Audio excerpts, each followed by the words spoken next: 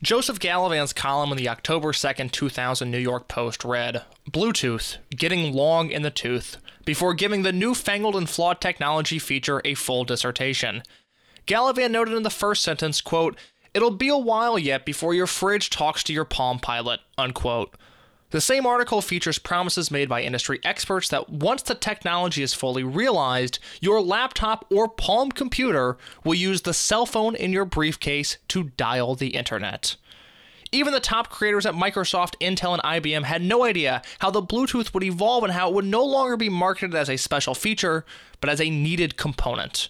The same can be said for Radiohead's detachment of guitars and embrace of electronic tones on their fourth studio album, Kid A, released the same day as when the Bluetooth supposedly jumped the shark.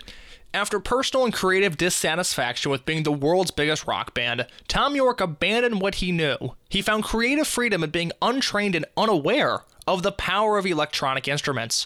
A grueling multi-year recording process began, one that nearly broke up the band in their attempt for unapologetic perfection. Released only 10 months after the very real, looming threat of Y2K, Kid A signaled the actual digital apocalypse that needed to be feared and addressed. 20 years after the fact, as the alternative landscape shifted from rap rock to a more accessible version of EDM, no record matches the prowess and intensity of Kid A. Through 11 songs in 47 minutes, Kid A embarks on a journey of personal, societal, and existential dread. And 20 years after its release, it remains an art school album.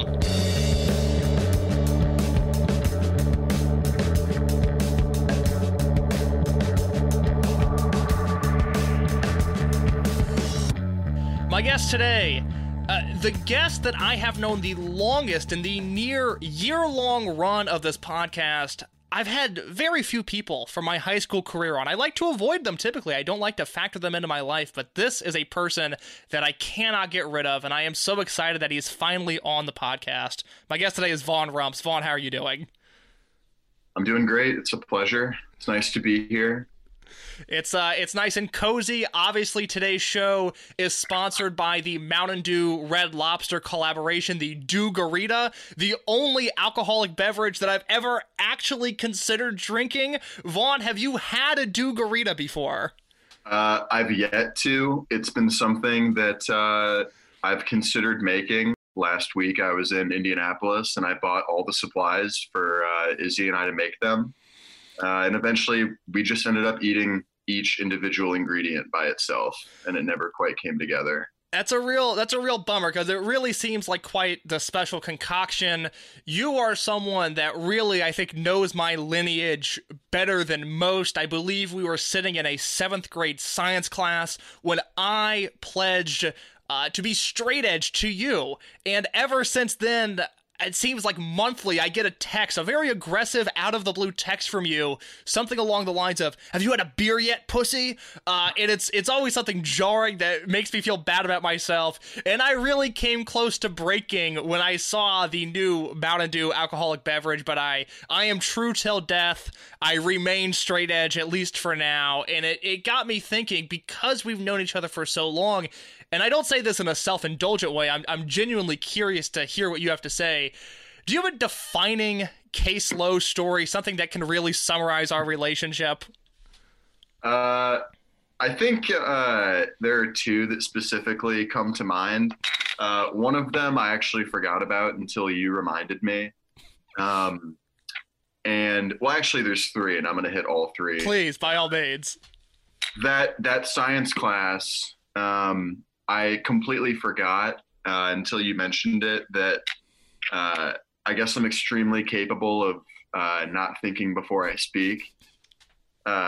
So when the infamous Case Lowe came into class with a shaved head. Really short hair. Really short. It was pretty short, yeah. And from across the classroom, it was my first time having my eyes gaze upon you and your new beautiful form. And I just shouted, "Hey, skinhead," from across the entire class, to which our teacher was also laughing at the entire interaction. I do feel like you got away with murder in that class. I do believe our teacher's name was Mrs. Hyatt, and I think that was one of those classes where everyone in that class was so poorly behaved, she hated everybody. And it's not that we were well behaved, but I feel like our maturity level was just a leg up from most people in that class. So she found great solace in bantering back and forth with us. And somehow What's Up Skinhead was on her things that were perfectly acceptable in that class. Oh yeah, no, I mean, you said you didn't feel like I got away with murder. On the contrary, I think I did. No, I think you did. Let me think. Another one. This will be my final one, actually. I just remember laughing uncontrollably when we were in sophomore year English class, and I found out that you were learning Japanese in order to better comprehend the wrestling that you woke up at 3 a.m. to watch. Still something that happens in my life, and this is a specific Vaughn memory. Then I feel like he hangs over my head more than anybody, because there was like a week in time where I was like, I'll learn Japanese, it's not that hard, and then I tried, and I was like, no, this is too hard, I don't want to do this, and Vaughn has taken it to heart to make sure that the legacy of me trying to learn Japanese for a week lives on, and I really appreciate that, quite honestly. Well, everybody just got to know that you gave it the old college try. So I was trying to think of, like, God, I've known Vaughn for so long, how could I even describe this person in my life? I mean, such an omniscient being, and I was thinking, I couldn't think of, like, the awesome, like, great moment that Vaughn and I have had, but I did remember the time where I was most angriest with you, most upset with you, which was I was getting dinner at the lovely Perkins establishment, my calling card of choice. It was me, former guest of the show Marie Drassic, and our good friend Joe Bergen, and this was like our group. Like, we liked having dinner at Perkins, the three of us, and somehow it came up. I think Joe suggested it, and Marie had not met you, and she's like, well, let's invite Vaughn. I'm sure Vaughn would be so much fun here, and I was not having it, because this is my dinner, my time with Marie, my time with Joe. I don't want Vaughn here to upstage me. And this motherfucker comes rolling into a Perkins. It hijacks this conversation. Whatever bits I had planned were thrown out the window. Because I think this was 2016, and we had a lot of presidential takes that ended up being woefully incorrect. But it was a lot of, like, political talk that I just wasn't savvy enough to comprehend. And I was livid with you for showing up to this dinner. No, we definitely I'm with her the fuck out of that table, so how wrong we were. Oh, such a simpler time when we really thought that was gonna be it. We're gonna move into this society.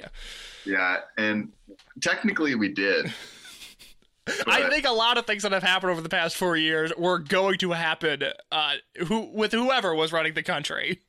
Yeah, we've just got really good new emo music, so that's cool. Well, I'm glad you brought up emo music because, you're someone that is in a frat and you are constantly pumping iron. As we sit doing this podcast, you're sipping out of a Bud Light. But you're also someone that has pronouns in his Instagram bio. You are really the duality of man. And with that, I think brings an incredibly eclectic music taste. I mean, you are the person, Vaughn. You showed me the Smiths. I did not know who this band was until you sat down and showed me them. So first of all, I need you to apologize to the listeners because all of this is your fault. And second of all, give me a musical timeline, the early artists you were into, who you were into in high school, and who you listen to now. Yeah. So my earliest music memory is actually Radiohead, which is kind of hilarious. That's frightening. Yeah, so their 2008 album, In Rainbows.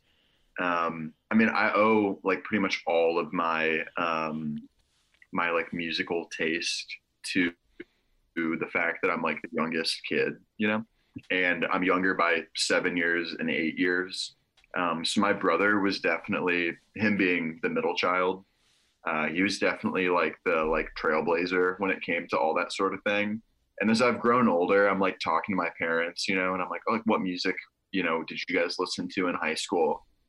And my mom, I'm expecting them to say they're born in 1969 and 1970. So right at the I guess genesis of new wave and for the first time, people are making music that doesn't like suck. Yes, exactly. So I'm like, what do you guys like listening to or whatever? And, my dad's like, I'm expecting them to say, like Def Leppard or like some bullshit, and like both like my mom and my dad are like one's in Michigan and one's in California at this time, right? Growing up completely separate. And they're like, oh, like Depeche Mode and like the Smiths. And I'm like, my dad was like a high school football star. And like all, like my dad's like, what, you like the Human League and like Echo and the Bunnymen? And I'm like, what the fuck is going on right now? But I think that just like growing up in an environment where like I wasn't waking up every Sunday to like Dave Matthews Band is like probably like a good thing for me and set me on the right path. So I think I had like a cool family upbringing in that regard where music was always like stressed. I mean, none of us are musicians and none of us are like musically gifted necessarily, but I think like there's like definitely like a good ear in my house. Like my dad right now is like really into the fuck is he into? Like he's into like My Morning Jacket and like the Paper Kites and stuff. And I'm like, what is going on? Or like Lord Huron. I'm like, why like it's very existential of him. Yeah, I'm like, first off, why are you only listening to music that's like made for like going camping? And second off, like why in general, And my mom is just like always like my mom, I forget who it was, like recently came out with an album, but it was one of those like new wave artists. My mom was like listening to their like 2020 album. I'm like, what the fuck? Like you're allowed to like Taylor Swift, like yeah, it's so fine. You've passed the age where you need to impress people with your music. Don't worry about it. Yeah, and like it's funny, like they're not impressing anybody. They're just like living for like it's just like what they're into, and it's kind of cool. Like I just kind of grew up on that sort of thing, and then like I said, my brother was really into all that sort of stuff, and my sister too. So like I follow both of them on Spotify, and I'll see what they're listening to, and I'm like, oh, cool, we're all listening to like the same exact thing, and it's like completely unintentional, It's just like kind of how it came down. But yeah, going back, my first like music memory was that Radiohead In Rainbows album, and I'll get to the Kid A portion because they kind of tie together, but the In Rainbows was really like groundbreaking in that it was and by this point Radiohead is established as like one of the best bands of all time. Like that's not me being like subjective, that's like it's an objective thing. Like, no, that's a common consensus at this point. Yeah, so like basically like they don't need like they're boundary pushing at this point. They're not trying to like make a buck, right? So they were like the first band to do like a pay what you want for an album. They were the first major league band. I mean, did they steal Jeff Rosenstock's bomb the music industry model completely? Of course they did, but nobody cared about ska in the early 2000s, so we got to give the credit to Radiohead. Clearly. But yeah, so like, I remember I'm fucking 9 years old when this album comes out, and I'm sitting there with my brother who's 16 or whatever and likes Radiohead, and he's like, what should we pay for this album? Right? It's like a fucking like MP3. This is like early internet stuff, like we're buying this album, and we also have like LimeWire on our like desktop computer. And 9-year-old me, even at the time, was always a bargain chaser. And I'm like, he's like, what should we pay for it? And I didn't understand, give money to like the arts or whatever. So I'm like 9 and I'm like, fucking nothing. Like, are you kidding? Like, let's just get this album, bro. But to this day, like In Rainbows is my favorite album. It's my earliest like album memory. But, it's just something that like kind of, I guess like shaped my taste. And I think like being a 9-year-old and really liking Radiohead is first off really cringy. Troubling. It's troubling. And like throughout the course of this, I'm going to sound like extremely like like unself-aware, I'm sure. Let it be known to whoever listens to this that I try to be as self-aware as possible, and I realize that me liking Radiohead to the extent that I do, you're gonna wonder why like my chest hair and like my chin beard and like my neck don't all come together to form one hair patch on my body. Well, that's exactly why I wanted to have you on this show, because like I had no idea that In Rainbows was your favorite album of all time, and I think that speaks a lot to your musical sensibilities. You are someone that I consider to have a bit more of a refined palate. You know, in high school, I think we were both into parts of the emo revival, but you would look at a band like the Front Bottoms and you would cast them off as childish and not entirely your thing, but a band like Foxing, a little bit more mature sounding band, you would be all about. Yeah, completely. And I still, I mean, you and I have spoken before about how we both like Catcher in the Rye, right? We love Catcher in the Rye. I defend that book. I'll defend it always. And I honestly do think that the emo revival, like as a genre, is like my musical Catcher in the Rye, where like I heard it, you know, like you read Catcher in the Rye when you're fucking whatever age and you're like, this book is dog shit. And then like you read it again when you're like a little bit older and you have like a better understanding for like Holden as a character. Well, Holden is my emo revival, basically. And so I'm like I'm trying to get into like modern baseball or like literally any band in that genre other than like American football and like fucking like Foxing. I remember like early on being like, oh, I like, you know, like Tiger's Jaw, I think, and like all that sort of stuff. And then I go back and I listen to like The World is a Beautiful Place, which at the time I was like, this sounds like cock. And I'm like going back and I'm listening to it and I'm like, damn, this is like actually like really good. And I remember you put me on to that Oso Oso album. Yeah, that Oso Oso album that came out last year. That was one of my albums of the year. I loved it. The Basking in the Glow. Absolutely, right? Yeah. Yeah, so I'm like, that was an album that like in the same vein, I'm listening to it for the first time and I'm like, this is unreal. Like this is like some like groundbreaking stuff. And I think that genre as a whole, it's funny too, because I the other day I sent you that article from The Atlantic. Yes. About who brought back emo revival and like the caveat being who the fuck cares. A tremendous article in The Atlantic where they're talking about Grantland and, you know, how, like, Grantland was featuring modern baseball in the NBA playoffs on the same homepage. And it's like, oh, my God, things used to be so much simpler. Like, that's what I want right now. Yeah, we entered into a new world order where Grantland doesn't exist and we're all worse off for it. Absolutely, and we'll be referencing The Ringer later on in this show, so don't think you're done listening to two white guys talking about Bill Simmons' property. I'd never want to be done ever with that. So, but yeah, that's pretty much my like musical genesis.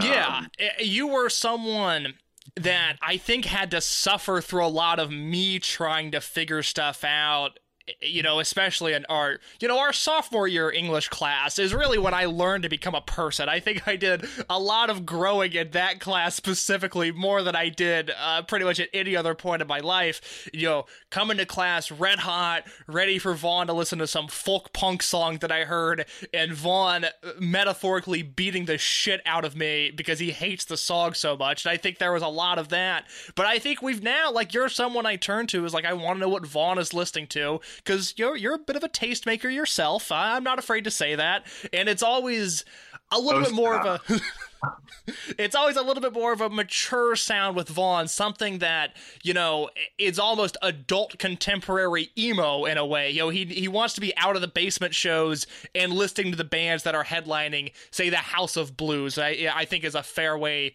to describe that. And that's not even mentioning your love of Radiohead and the album that we are here to talk about today, Kid A, which, Vaughn, as we're recording this, came out 20 years to the day, October 2nd, 2000. Yeah. and I need to know, we talked a little bit about your relationship with Radiohead to begin with. I know I discovered the band through Rock Band 1 and the song Creep, and I like that song a lot from the game, but as I'll explain throughout this podcast, I don't know a ton of Radiohead stuff in general, so what is your relationship with the band? Obviously, In Rainbows is your favorite album of all time. What's your relationship with the band, and what is your relationship with Kid A? Yeah, well, I mean, you said it best. We're on the 20-year anniversary. It's pretty crazy that this album is going to drink before you do. As I nearly choke on my hint water that I am drinking. Hint water with a little watermelon scent to it. It's a very nice, healthy beverage that I found myself transitioning to away from the 2 to 3 Sprites a day. You got to get on that LaCroix grind. So, I'm glad you brought up LaCroix. Real quick, my current roommate has been egging me on to get into LaCroix. I had a girlfriend in the past who all she wanted from me was to, 1, get my shit together, and 2, to drink LaCroix, and I was able to do neither. I don't like LaCroix. I think it tastes like battery acid. I've tried multiple flavors, and I think they're all disgusting. So, for one, it is definitely overpriced. We were talking before about when I was in Indiana last week, and I ended up buying the Kroger Seltzer instead. Yes. Half the price, so keep that in mind if you ever want to experiment again. But what I will recommend to you is they have a cola flavored LaCroix. So it's basically like, you've seen the joke about like, oh, LaCroix tastes like if, like a lime like whispered into a glass of water or something. That's really good. This is basically like if like a bottle of Coke like shed 1 tear into your water. It's pretty good, honestly, though. If you're trying to cut down on that intake, I would give it a shot. There's plenty of flavors, and only more are coming. So keep that in mind. That's an interesting selling point. I will keep that in mind. Obviously, I am a Pepsi man myself. That seems to disgust you. It's been discussed numerous times between us, but I'll keep it in mind. I'm not even going to get into the Pepsi thing, man. I'm going to leave that to the audience to just let that simmer. I think that's very kind of you to not eviscerate me on my own podcast this early into the podcast, but your relationship with Kid A, an album that I had never heard before I asked you to be on the podcast, and then I sat down and listened to it. What's your relationship with this record? Yeah, so like I said previously, In Rainbows is my favorite Radiohead album, followed closely by Kid A. So you mentioned Creep. I think that's pretty much everybody's like intro. And if you're like ages 18 to 23 right now, or maybe like 20 to like 25, your introduction to Radiohead was probably that. It was Rock Band 1. Yeah, it was Rock Band or Guitar Hero or whatever. It was that on your PS2. Absolutely. That's probably the case for most people, where like I think Creep was for some reason on every like version of that game, and if it wasn't, then you could definitely like get it through DLC. So that's like like a good example being like my roommates who are outside right now. They don't really know Radiohead, but they're like, I fucking love Creep. And to me, in like the least pretentious way possible, I'm like, eat rocks and die. Yeah, I mean, like Creep is everybody's, I mean, that's just them being like a Nirvana cover band, Exactly. Which is cool. That works for a lot of people. But like once you get to know the discography a little bit more and you realize like just how groundbreaking what Radiohead was doing. I mean, you have to take into context the time, right? So like you said, this album is 20 years old. No one was doing anything like Radiohead, like what they were doing. And so like after, so like they make Pablo Honey, which is their worst album by far, with Creep on it. Like they don't even play anything off of Pablo Honey live. They don't play Creep because they're like embarrassed of it. As they should be. It's kind of, we talked on, like, the first episode of this podcast was Weezer's Pinkerton, and we talked a lot about just the overt incel tones of that record, but in a way, Creep walked so Pinkerton could run. Yeah, no, completely. I think Creep walked so that, like, a lot of things could run. Kind of, if we look at the state of the world today, we can kind of all trace it back to Creep, I think. Creep is the beginning of it all. So yeah, I mean, they go from that to the Bends. The Bends being a little bit more experimental, but mainly it's like a more like refined Pablo Honey. It's good, unlike Pablo Honey, which is a really nice trait for an album to have. But yeah, so like you've got the Bends, which I think is probably like the most accessible Radiohead album. It has High and Dry, which I really only know a handful of Radiohead songs, but I know High and Dry, and I really, really love that song. Yeah, so like pretty much everything on that album sounds like High and Dry, which like is good, right? Yeah. And so from there, you kind of see them realizing that like they've reached like the peak of their sound when it comes to I guess like at that point they would be like your typical like alternative like grungy band, and like that genre especially in the mid 90s is saturated, right? Completely. They're in the post-grunge universe, but they're also from England, so they're competing with Brit pop bands, but they're not like an Oasis or a Blur. It's a completely different sound. So they're a rare instance of a band really taking off in the States before they ever did in their home country. You know, they found success with Creep, but you're looking from 93 to 97, the English music scene is entirely dominated by Blur and Oasis, and there's trickles of Morrissey success in there, but it's the Britpop sound, and Radiohead was not that. Yeah, no, completely. And so, like, I mean, their major breakthrough when it's like, okay, we need to take Radiohead seriously is OK Computer, and like everyone will echo that. People still consider it their opus. It's not personally my favorite. There are great tracks on it, and it grapples with a lot of I guess like emotional turmoil and like social issues that I would argue Kid A picks up and does better. But, you know, I mean, that's a chart-topping album. It's like their namesake, basically. But what you have after that, and this is where I'm going to Kid A, is you have, like, undeniable success of OK Computer. And it inspires a ton of predominantly British bands to become Radiohead 2.0, which is where you get fucking Muse and like early Coldplay and stuff. So it's like what you have in Kid A is you have Tom York, the frontman, being like, wow, we're being like they're hot on our trail, right? Like we've got a commercially and critically successful like 10 out of 10 album, made a ton of money, done a lot of things, but there are other bands now trying to replicate it. Oh, and by the way, you know, we've reached a serious amount of success and I feel unfulfilled.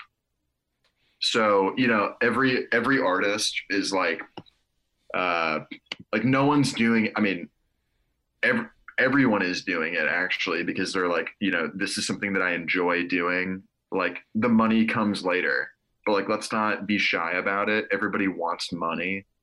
Like all these bands are like, I would like to make it big. And Radiohead finally does.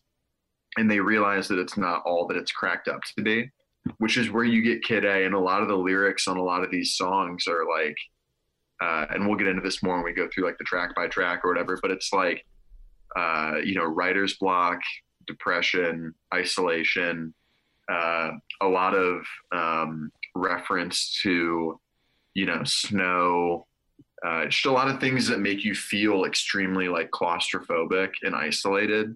And so when you go into like the making of the record, they did it with no like timeline as to when it was going to come out. And really what they so like OK Computer, right? They're touring with REM, which is really funny. REM, one of my, I don't know, 5 favorite bands of all time. I think they're the greatest American band ever. Yeah, and so Tom's what is it? Stipe, Michael Stipe. Michael Stipe. Stipe. Yeah. Yes. So that's like his like number one role model, right? They're like super close, and they're touring together, and on the road, he's trying to write these songs for Kid A, and he's like, him being Tom, he's like, I can't fucking do any of this, right? Like, he's like freaking out, and as a result, the band is also freaking out because like the glue that keeps them together is breaking down. So what you see in this album is a lot of insecurity and I guess like a lot of turmoil within the band. But I mean, looking back on it, it made for, I mean, you can, if you look at like Rolling Stone, like their rankings of like top 500 albums of all time, I'm pretty sure Kid A is like number 20. So they made it out all right. It worked out in the end. It was such a monumental leap. Again, just from the little bit I know of Radiohead, from OK Computer to what sounds like not only a different band, but embarking on a genre, you know, all to themselves with this album, Kid A.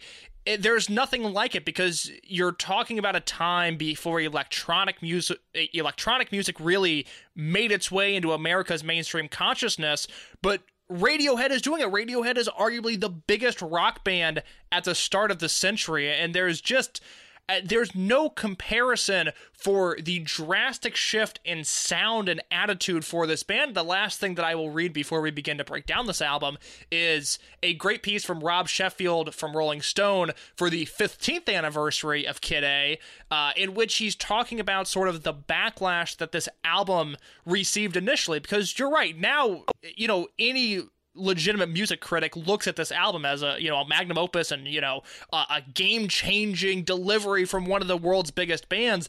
But in 2000 it was really split in terms of how people felt about it, and one of the things that Sheffield mentions is that year in 2000 everybody's favorite album had been D'Angelo's Voodoo, another abstract masterpiece that demanded hours of patient contemplation. And I kind of want to know, I believe you're a big D'Angelo fan, is that correct?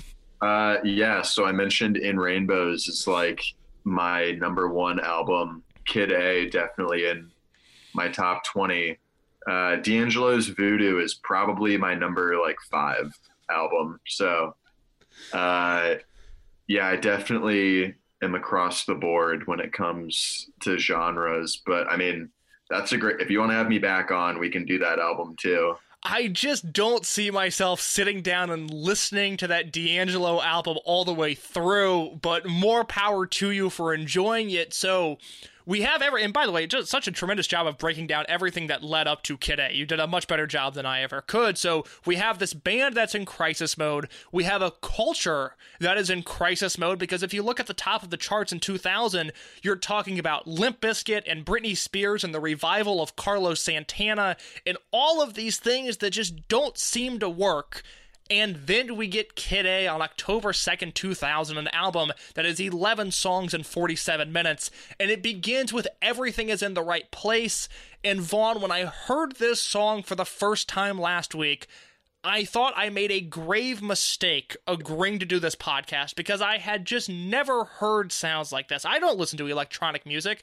I have no knowledge of the genre, and I was putting myself in a very dangerous position by thinking that the next 10 songs would be mirror images of Everything Is in the Right Place. But it is truly just a bizarre way to start this record.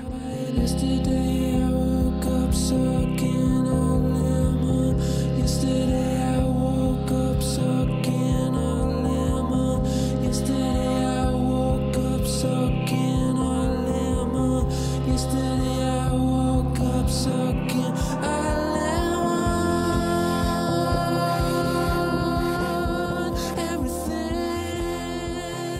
Yeah, no, it's definitely bizarre.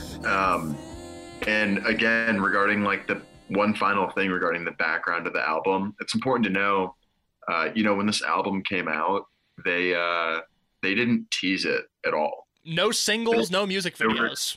No singles, no music videos. And I mentioned that In Rainbows is like, that's 2008. That's early internet. Well, this is really early internet. This is 2000, and they released it for streaming, which is just like insane. I don't even know what I was born the year previous, right? Yes.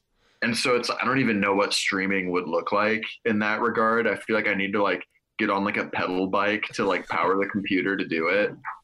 But yeah, so I mean, they're doing weird cryptic shit on the internet to like promote the album. And it's like, I guess I don't know the context of what the world was like at the time, but I'm like, who the fuck even has a computer at that point? Like, you know what I mean? So like, it's just, they're very abstract. And again, you see a band that's made it to success and they feel unfulfilled by what they found at the top.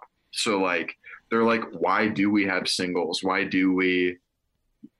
make a music video right away to promote this album when we can just do whatever it is we want to do? And as a result, they're number one in the United States, and I'm pretty sure number one in the UK when this album comes out. So it worked, and I'm sure the success is welcome for them, but it was a weird way to do it.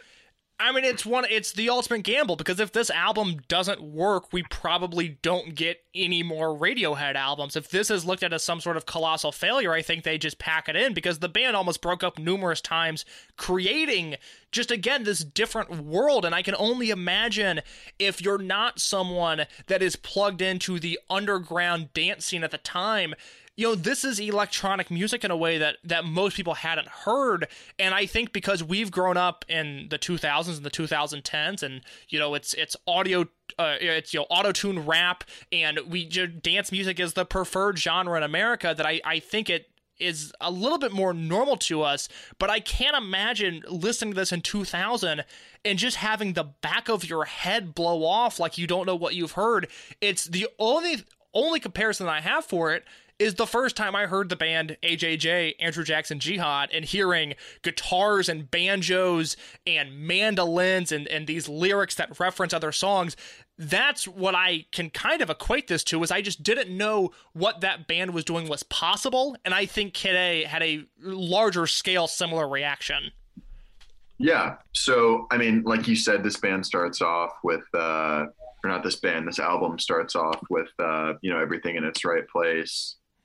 And I can only imagine being around in 2000 and hearing this for the first time and knowing, I forget, let me check real quick what OK Computer started off with. I think it's Airbag. Yeah. And, that's some more, like, first off, two incredible leads to an album. But yeah, like you said, it's your first time listening to it the other day, and you're like, "What the hell is this?" I had no frame of reference for it. Think about that. It was an album that was ahead of its time in 2000, and I've still never heard anything like it in the year of our Lord 2020. Yeah, no. So like, I mean, if you look at the, and it's completely evident on Everything in Its Right Place, like you do a little reading about the album, and you're like, okay, what was Tom listening to at the time? And he's like, oh, like Aphex Twin and shit. And it's like, yeah, clearly. Like, it's just like he mentioned that with the making of OK Computer, they had like an electronic sound, But like, it wasn't an electronic album. It was made to complement the rock album that they made. And for the first time, you've got Radiohead doing songs where there's seemingly not a guitar present, right? And I'll get to that later, because like what you don't realize unless you do a little digging is what you're listening to actually is a guitar, but they just like distorted and looped the shit out of it, which again is like crazy, right? But yeah, you've got Tom being like, I don't even know like what all these like electronic music like acronyms are. And imagine he's saying that to the rest of the band, and the rest, like literally, like it's quoted, like the rest of the band is like, fuck me. Like, cause he's like, I don't want to make another album like what we've made. And the rest of the band is like, okay, cool. Except that like worked really well. And then like you look and like your front man is like, you know, taking aspirin and fucking sitting in the bathtub. Like you've got to do what you've got to do to push boundaries, but it was clearly like you're jumping off the high dive with your like creative director being Tom York, and the rest of the band just kind of went along with it. But yeah, like everything in its right place is like, it is the epitome of what I think this album like stands for. Like the main like takeaway lyric is like the sucking on a lemon one, right? And it's been, you know, memed by like Radiohead people and like music people alike. But I mean, like again, you've got like an extremely like isolated and depressed front man, and the like reference that's being made is like, you know, the face that you make when you suck a lemon, right? It's like squinting, like you're in clear discomfort. And I guess that's just like what you've got. That's like the representation of this song. It's honestly the way that it makes the listener feel. It's like, it's a deeply uneasy, and I think that explains why this album is so popular, is you feel physically uneasy listening to this album, right?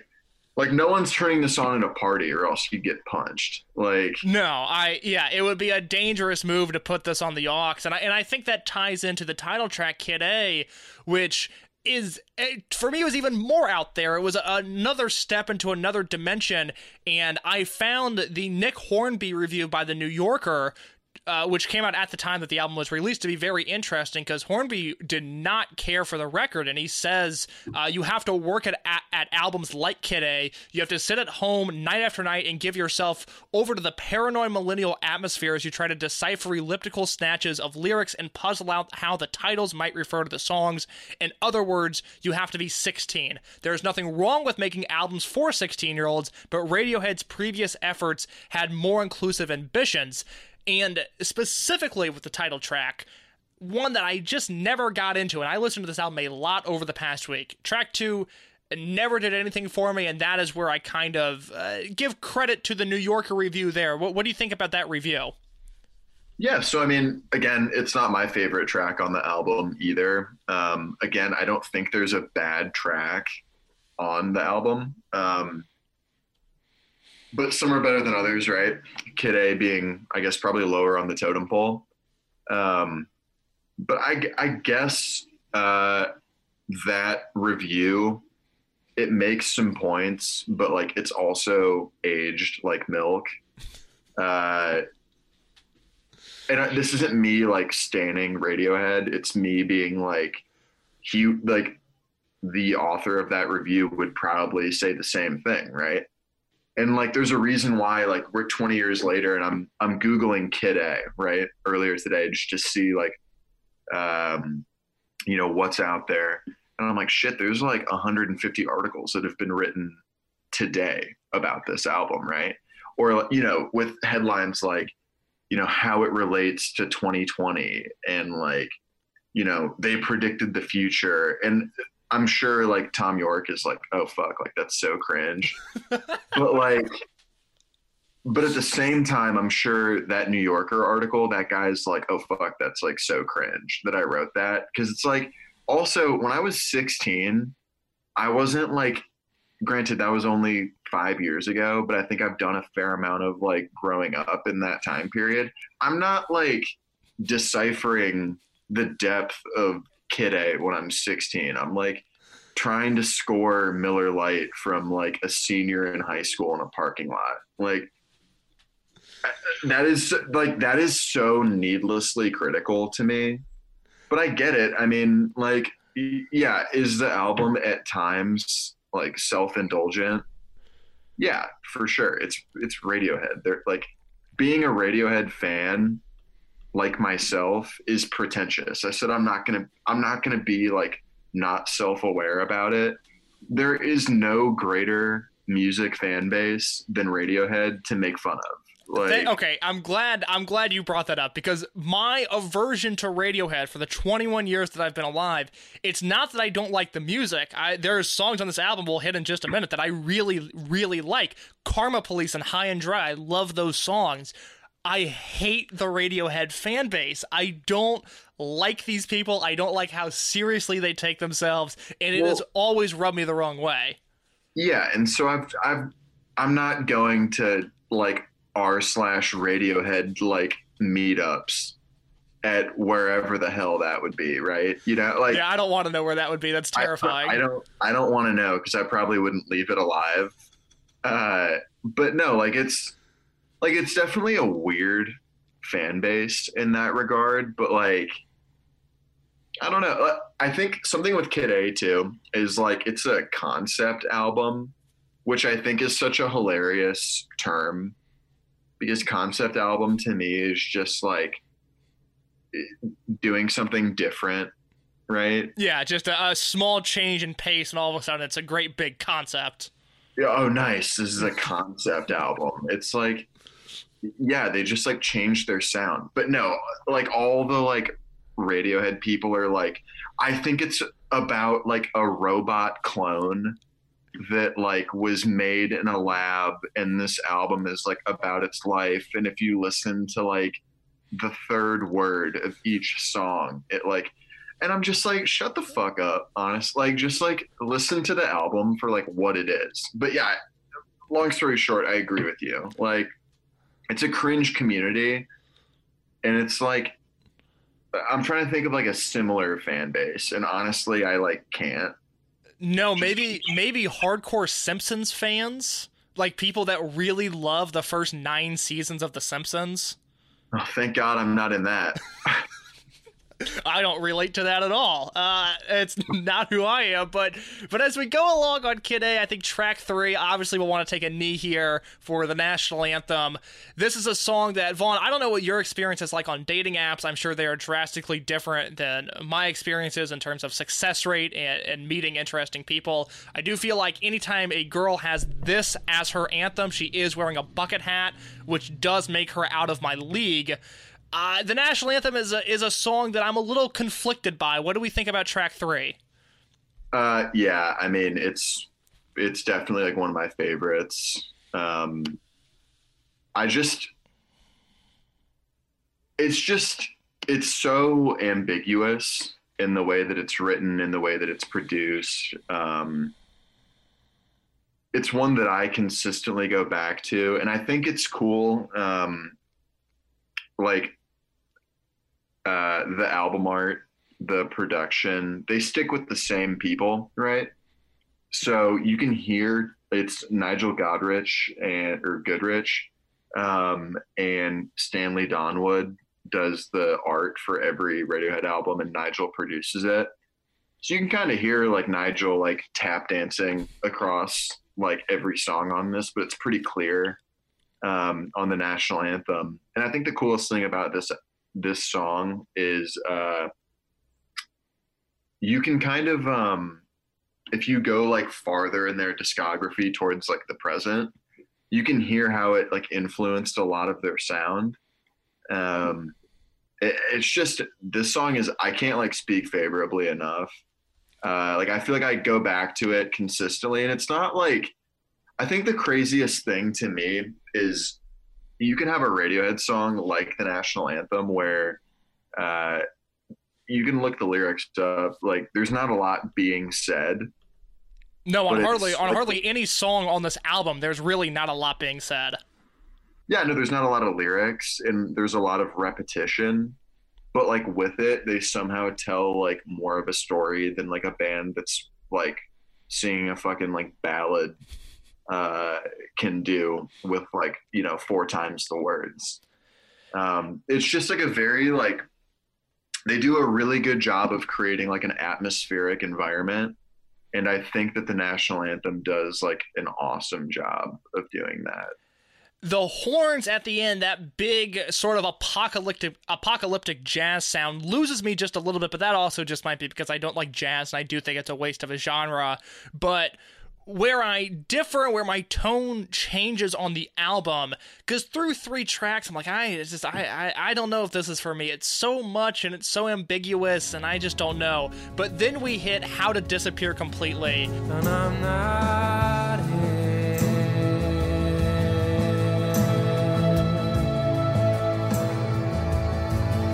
This isn't happening.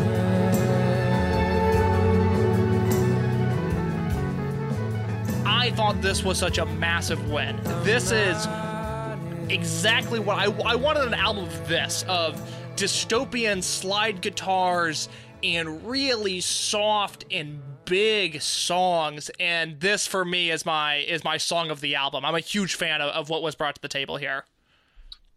Yeah, I mean, this song is just like unreal. It's incredible.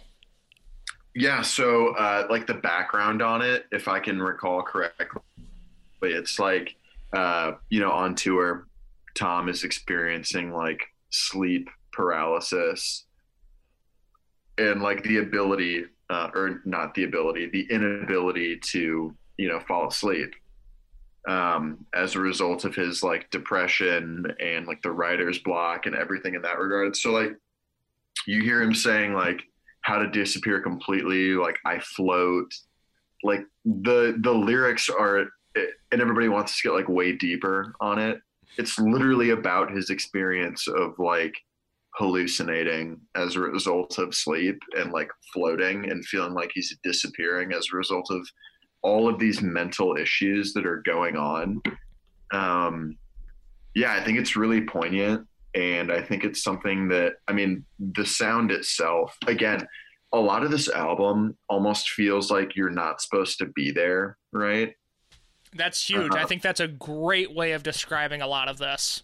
And I think that that's probably my favorite part, is it's almost like a social experiment that you're kind of like looking in on, where you're seeing, again, a band extremely popular in turmoil, a person experiencing like mental issues. And like, that's something that I think, at this point, like, the year 2000 or in like 1999 when it was written, it's like, I don't think those were things that were readily discussed in music. And if they were a lot more straightforward. They weren't as like shrouded in like mystery and like ambient sound as you get here. Like you're listening to it and you like really do feel like you're in a person's like psyche a little bit, at least. I don't, again, that sounds pretentious, but like it's just a really like crazy thing to be like witness to. And I think, like you said, How to Disappear Completely is the massive win for the album. And like someone like yourself, where you're not going into it liking Radiohead already, you hear this song and you're like, okay, I think I understand why at least like they're popular, or like they have a following, The best thing that I can say about this album is that because of songs like How to Disappear Completely, and then, from there's a Tree Fingers instrumental, which I found to be a waste of time. But if you look at like How to Disappear Completely and then Optimistic, like those are 2 songs that made me want to dive into this band's discography more, because if there are gems like this hidden throughout their 30-year career, I want to be in on that. I want to know those songs. I want to have a relationship with that music, and Optimistic was one that really jumped out at me as, and you can tell me if I'm wrong, but just the little bit of Radiohead that I had heard, this seemed closer to maybe an OK Computer sound, where there's definitely a heavy presence of guitars. Tom York's voice is a little bit clearer. There's that signature falsetto but rasp to his voice, and I really like what this track brought to the table. Yeah. So I have a lot to say about Please. Optimistic. Optimistic is my favorite track on the album. Really? Well, yeah, probably. But rewinding briefly, you mentioned that Tree Fingers is like just a little bit of an interlude, which it is. But I mentioned earlier in the show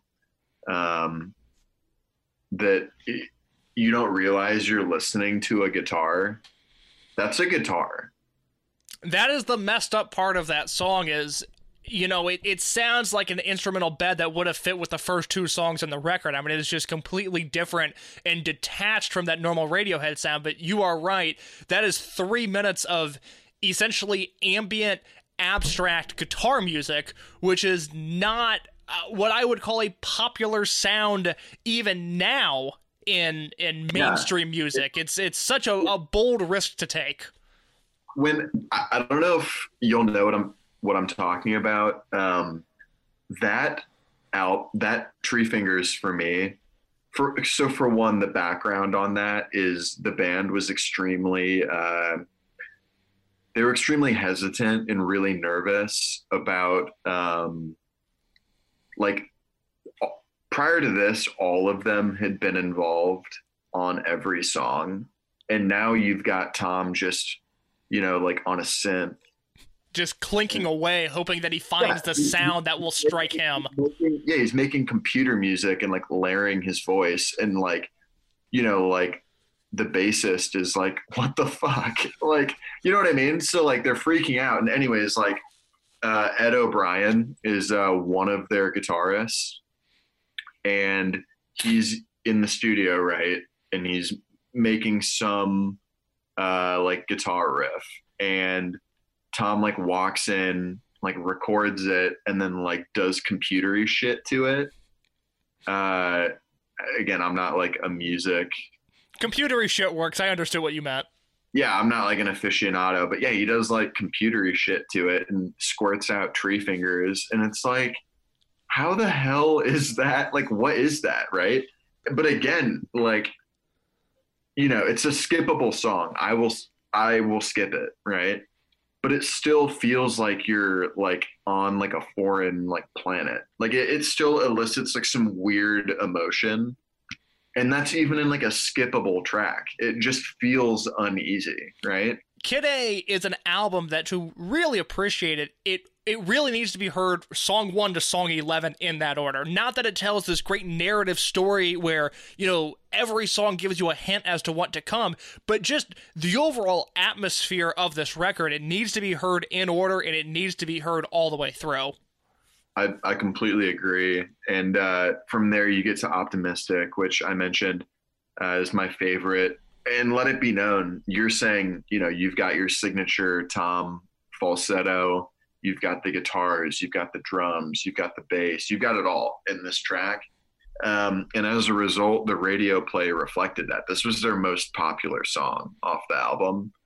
And it's not like this was some major radio banger for the album or whatever. It was just this song would be noted to death by alternative radio programmers today. This song does not get on the radio. It's just, in today's world, there's too much happening with it. Even this is probably too slow. We're talking about, any programmer that took a risk on this song, more power to them, even with Radiohead being the biggest band of the world, or one of them. This is just such an abstract and just different kind of, to put it in air quotes, pop song. Yeah, no, completely. And it's the most approachable on the record by far. And I don't know what that says about our taste, but that's, I think, our favorite. Yeah, for me, it's that. How to Disappear Completely, I have a slight notch ahead of that, but I really, really enjoyed Optimistic. Yeah, it's great. And you mentioned you don't like jazz, which I knew, but I mean, you've got the fade out into basically a jazzy transition to, what is it, In Limbo? Yes. Yeah, and then you've got In Limbo right after, and you've got that jazzy fade and transition for the two of them. It's weird too because you've got Optimistic. So the thing with Optimistic that's interesting is the whole thing is kind of an individual, the album, the concept of the album is it's an individual critique. It's a a mental experiment. But at the same time, you've also got, the degradation of capitalism as a whole and what it's doing to the individual. You've got, like corporations doing this and that. Optimistic being the like corporations driven track. So I think it's it's like the big fish eat the little ones is a lyric on this track. That's like in reference to, look at Amazon destroying, like every little company. Nothing's changed in the 20 years since the song's been written. It's the same issue. And that's why you've got all these write-ups that are like, like this album is like so poignant. And it's not that Radiohead was like predicting the future. It's that the future was extremely fucking easy to predict, right? There is, as we go along, there is one song that Radiohead is given credit for perhaps predicting the future of that. But before we do get to Idioteque, we do have to talk about In Limbo for just a second. I felt like this was a half-hearted attempt at to put it again in air quotes, concept. This just seemed like a more dulled-down version of the first few tracks on the record, and because of that, although I don't love the way this album starts, I really respect and appreciate what they did there. In Limbo, for me, was just a weaker version of that. Yeah, so I think In Limbo, again, starting with the jazz transition, I think that it's actually, like, unintentionally, those things that are like not funny to anyone else except you. Most of my life, yes. Yeah, so that is kind of like this song to me. When I forget when it was that, Genius, where you can like look at lyrics or whatever. A huge reason this podcast exists is because Genius exists. Yeah, so like I remember when Genius like came to be, and I'm looking at Radiohead lyrics like a good boy. And I remember I came across In Limbo for some reason, right? And let me look it up real quick. It's like Lundy, Fastnet, Irish Sea, I got a message I can't read, another message I can't read. That is so ridiculously British. If you're not from the UK, you're like, what the hell is this guy talking about? It's I don't even know how to like contextualize this. That is the Lundy Fastnet Irish Sea is like the UK equivalent to watching the Weather Channel. Like it's I guess if I'm recalling correctly, it's like that's like something like that's said every time, and apparently it's like a very like monotone, calming voice, and like British people love the sound of it or something, and so he's like drawing on like by repeating that like verbiage, like calming the listener down, which again is extremely experimental and innovative and cool, but it's like so abstract that it's like, dude, just like fuck off. Like, you know what I mean? Like it's just completely. Like that is so like pretentious for the sake of being pretentious. Again, it's like the artistic choice that was made, but it's just like so hilarious to me that that's like the route that they chose to go with. But yeah, this is totally like a flyover track for me also. I want to move to Idioteque as we talk about Radiohead possibly predicting the future. And I was on the world's greatest website, The Ringer, this week, and there was a lot of Ringer coverage regarding this Radiohead album, which makes total sense. And one of them had referenced the essay in Chuck Klosterman's 2005 Killing Yourself to Live, and that Klosterman wrote that Radiohead predicted 9/11 with his theory that in this song it is an indication of the eventual war on terror. The evidence is all there in the lyrics, who's in the bunker, women and children first, this is really happening. And it seems like 15 years later, and they talk about this in the Ringer article I was reading, Idioteque sounds less concerned with a single historical moment, but rather the result of a constantly sped up society, no matter the political situation. And that feels like a very apt way of describing what I found to be an incredibly powerful song.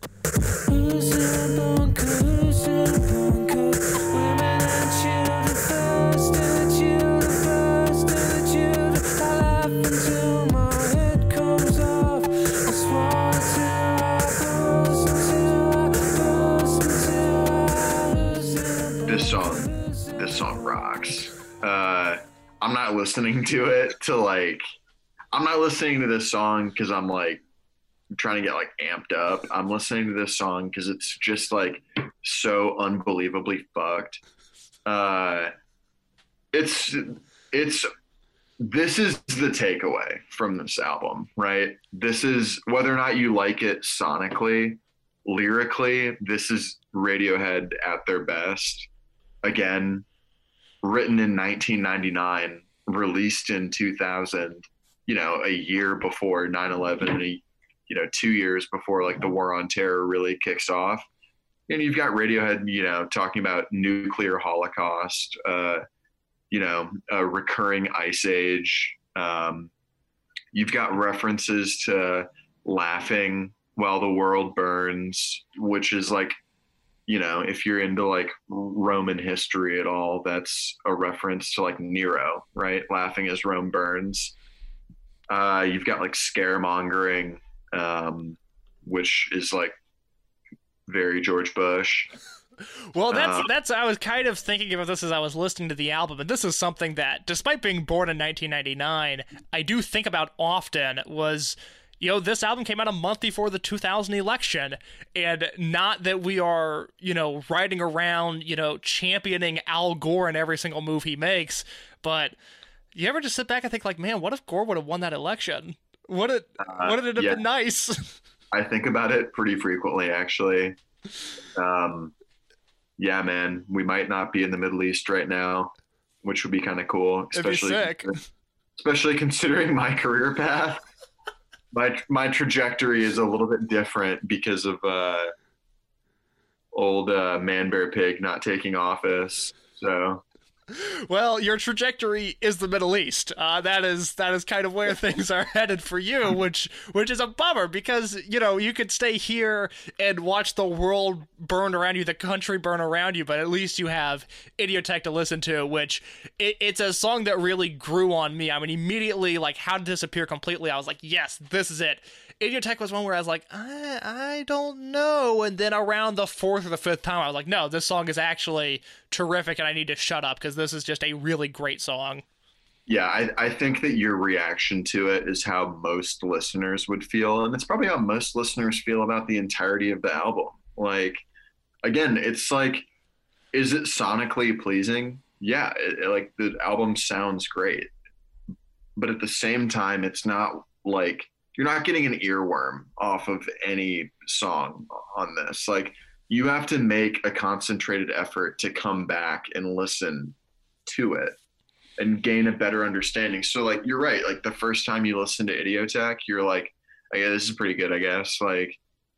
Is that whatever it? Yeah, it's okay, that existed. That was a lot of my reaction to this album, was that exists. And then as I would continue listening to it and my opinions would morph and evolve a little bit, it would go from a mere existence to something that I actually valued a lot of this album, and especially the second half of it. Yeah, and I think that's probably how most of Radiohead's discography works. They're extremely talented, and you've got orchestral backings because Johnny Greenwood, another one of their guitarists, is orchestrally trained and can actually do that. He can do that, yeah. Yeah, it's cool. I mean, the background being all of these artists are extremely talented on their own. Johnny Greenwood did the soundtrack for The Master, There Will Be Blood. He's really good friends with Paul Thomas Anderson. So he does the score for most Paul Thomas Anderson movies, and Tom York has done other scores for other films. they're just like a really, really talented group of people. And I think that that talent really shines on Idiotech because it's just like, again, you're like, what are you talking about? And then you listen to it again and you kind of take the lyrics in a little bit more. And it's like, damn, these guys were talking about global warming like before it was cool, literally. Yes, a simpler time.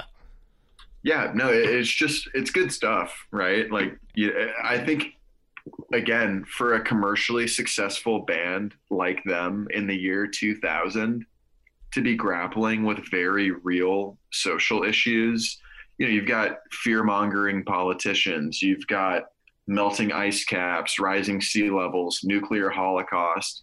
It's like, you could have just made a song about like loving somebody, right? And you would have been like totally fine. But again, it's them like pushing that boundary. And I think the Idiotech is like the epitome of that boundary pushing. Do you have any piping hot takes on the song Morning Bell? Because I think before we get to Motion Picture Soundtrack, which ends the album on such a high note, there was Morning Bell, which, I just said a lot of my opinions morphed and evolved throughout my time listening to this album, but Morning Bell certainly existed. Yeah, I don't have a lot to say about it. I think it's a good song.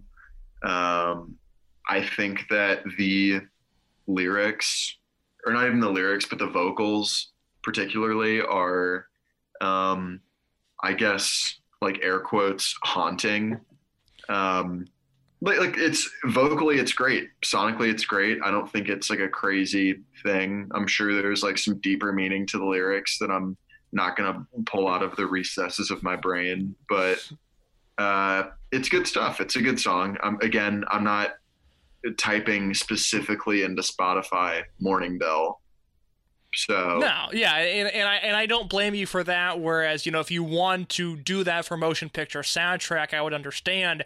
And before you sound off on your thoughts on the song, I will once again read you from the Rob Sheffield 50th anniversary Rolling Stone piece he did, in which he says, at that point, it seemed like Radiohead were the only 90s band left who still wanted to be a 90s band, who still aspired to vent teen angst and adult dread and geopolitical rage and sexual yearning at the same time. They were aiming for the stature abandoned too fast by the larger-than-life legends of the era: Nirvana, Pearl Jam, Biggie, Tupac, Axl, Courtney, R.E.M., and U2. And, then he goes on to say the music is full of self-doubt and embarrassment. These are artists who dedicated their lives to something they thought was important, becoming the world's greatest rock band, then wondered if they got it taken from them. And it just seems like that is so poignant now. I mean, they're making this album with what was 20 years of chaos and destruction that would follow immediately after, and in a very real sense, removing myself from the album, it just seems so very concerning that everything they're afraid of then, it was not stopped. It's still accurate now, and I just kind of listening to this in a very real and very existential way, just wondering where we go from here. Yeah, I think you're totally right. You kind of like hit the nail on the head. This is their, I guess, closest you could get to, and you mentioned, like love and sex previously regarding the like description of this song. It's the closest, I guess, you could get on this album to it being like a breakup song or like anything in like that regard. The lyrics, it's like, like help me get back to your arms and like all that sort of thing. And it's like, if that's what you take away from it, I guess it can be, I guess, but that's so like surface layer. Again, this is an extremely like existential song. It's not like help me get back to your arms and like help me get where I belong regarding like the loss of a lover, right? That'll come later in Radiohead's discography. But no, again, it's like a social critique where they're wondering like, where do we go from here? They're wondering where they go as a band, because they're dropping this without knowing how it's going to be received. This song is also awesome. It's incredible. It's really incredible. it's incredible. And I sent you, we were talking earlier about like how like cringe the like Radiohead fan base is. And I sent you that video probably an hour before we started this. Yeah, just about. About an hour before we started this, and it was someone playing this at like a funeral. A funeral for a 23-year-old at that. Yeah, and it's being played like orchestrally. And for anyone listening to this, it's sad as fuck. Like, I will throw that video in the show description. If you're listening to this on your podcast feed of choice, I will link that video to get you to prepare for one of the saddest things I've ever seen. Yeah, I mean, like, and again, it's like, what other song could you have played from this album that could pull out such emotion regarding, I guess, like the loss of anything? I think this song, more than anything on the album, to me, just feels like loss. Completely. And it's just, it's incredible. I can't like speak highly enough of it. I feel like I've said that like for every goddamn song on this album, but like, it is just great. And like I said before we started recording, I hadn't listened to this album like all the way through in quite some time, and I reached the end of it, AKA where we are right now. And I was like, God damn, this is like extremely bleak. Like, it doesn't leave you with like a happy, fuzzy feeling or anything. And I think that that's the importance of it. Not every album needs to make you feel incredible at the end of it. I think that like, what makes the highs so high, both like in life and musically, are experiencing the lows. So, you can move from this album to that Casey Musgraves album right after and feel like a little bit better. But yeah, I mean, like, it's dark, it's moody, it's like the ins and outs of like the human experience. And again, I've never released a chart topping album and toured for a year and a half and, dealt with like serious depression. But like, I listened to this and I'm like, maybe I have, Yeah, this is not the pump up anthem, this whole album. There's no anthems that I would recommend for a positive attitude going into November and, what is the future of the country. But I kind of think that's important because I don't have any problem admitting that I'm very scared of what's to come, and I'm very scared of the next month. And regardless of what happens a month from now, the next 4 years from now, it's really troubling, and I'm just confused by a lot of human behavior. And that's not a new revelation, that's not an original opinion, but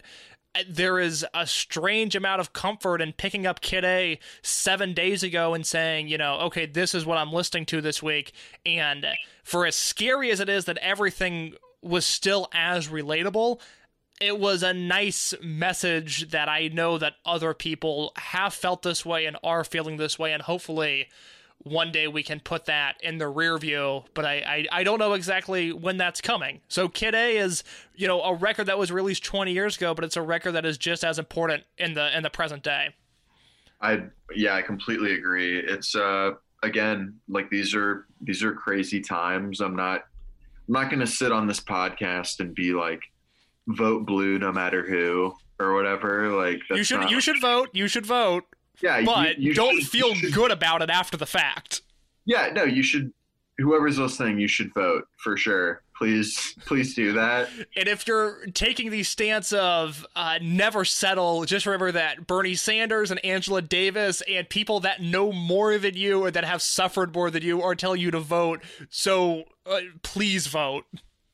Yeah, completely. And again, I think like, if it means anything, Tom York would also probably tell you to vote. So, yeah, I mean, again, incredible album. I think a lot of it, like the dozens of articles have said, ring true to this day. It is unfortunate that a lot of the issues that they're talking about, we haven't really made strong headway on addressing. But again, it is extremely reassuring to listen to an album like Kid A and know that a lot of the apprehensiveness and, fears that you're feeling, a lot of other people are feeling. And I think that's like really, really important. Have I experienced writer's block? No, I don't write. I can't read. But yeah, it's important. I think, again, history will treat this album extremely well, as it already has, with it being, the 20th best album of all time. But yeah, I mean, it just rocks.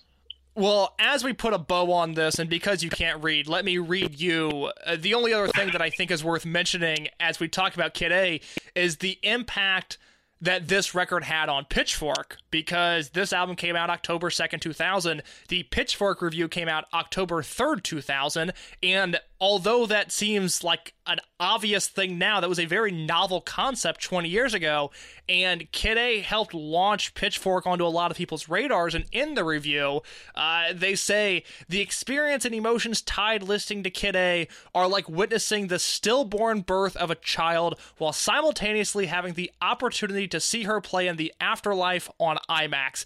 It's an album sparking paradox. It's cacophonous yet tranquil, experimental yet familiar, foreign yet womb-like, spacious yet visceral, textured yet vaporous, awakening yet dreamlike, infinite yet 48 minutes. It will cleanse your brain of those little crustaceans of worries and inferior albums clinging inside the fold of your gray matter.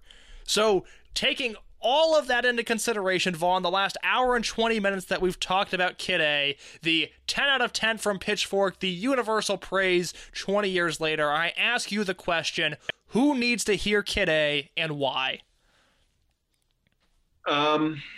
Well, to start regarding that, I'm going to actually revoke any time I said I needed to be self-aware or not pretentious. And I'm going to channel all of that energy into whoever wrote that Pitchfork review, because they need to take a serious breather, like most Pitchfork writers. With the exception of Ian Cohen. Ian Cohen has done nothing wrong. Everyone else needs to check themselves. With the exception of Ian Cohen. I think who needs to hear Kid A, and this is going to sound like hilariously douchey, is like whoever needs to hear Kid A, I'm not like, it doesn't need to be forced. I genuinely do think that this is an album that either you need to be making a podcast about, so you do the homework on it, or you stumble into it organically. Like, you try and recommend this to anybody and they're like, what, like, do you hate me? Like, it's got to be something that you kind of like find on your own, or you're like kind of pushed in that direction. And if it's the right time for you to hear something like this, then it'll resonate. And if not, you won't come back to it. Like, and I think that's the case for most Radiohead stuff. It's just, like, they're not making it to, be chart topping. They're not making it to please an audience. They're making it because it's what they feel and what they want to put out into the world. And artistically, like, I can't help but respect that. So, Vaughn, I think that's incredibly well put. Thank you for joining me on this journey. Before we go, please let the people know if you want to be found, where they can find you, and what you would like to tell people about this week. Again, we mentioned it previously. Vote. Yes, please. Please vote. If you want to follow me on Twitter, I'm actually pulling it up right now because I'm forgetting what my Twitter handle is. Well, it seemed like there was an incident maybe 4 years ago in the political realm that maybe made you rethink your Twitter handle from Vonald Trumps to something else. Oh, yeah. So my Twitter handle was Vonald Trumps. That was created in the year of our Lord 2012. My new Twitter handle is actually at Father Von Misty. And the Twitter name, if you're curious, is Vondre3K. So again, 2 more music references, but yeah, at Father Von Misty, if you want to find me on there. I'm expecting a mass exodus of followers. Yes, of art school heathens that are dying for more of your takes. Hey, I hope so. I truly hope so. But yeah, I mean, this has been awesome. I think my final thing I would like to say is you mentioned for me to have a charity at the ready. I think where I would like to focus my attention is the Center for Reproductive Rights and just, female rights in general. I think as we've seen regarding, the death of RBG. The notorious one. Yeah, the notorious. the notorious one on the court. We've got a new Supreme Court justice coming up, and although she is a woman, I don't think she cares about fellow women. So yeah, I mean, they're doing good work. I would say Planned Parenthood, but that felt too cliche. So yeah, Center for Reproductive Rights, they're doing important stuff. Support Roe v. Wade, support women. Absolutely. Well, Vaughn, I tip my fedora to you for such a novel organization to plug. As always, go ahead. Well, I was just going to say before we go, I look forward to whenever we can get our Dugarita. Oh, God, maybe I break edge for you, and we got to film it and monetize it somehow. This week, I'd like to let the people know about Chicago Coalition for the Homeless at chicagohomeless.org. The West Coast is dealing with extreme heat, and their houseless people are not given, obviously, basic shelter, but stuff like food and water that you need to survive. That's an issue going out on the West Coast. Here in the Midwest, it's about to get very cold. People are going to be freezing, literally, and it just seems like it is our God-given purpose to house the homeless and to not let them suffer in the streets. So there's information there. If you can donate, that would be amazing. As always, I'm on both Twitter and Instagram @_KSLOW, CASCLOWE, and the podcast itself can be found on Instagram @ArtSchoolAlbums. Vaughn, I'd like to thank you for joining me once again. This has been Radiohead's Kid A.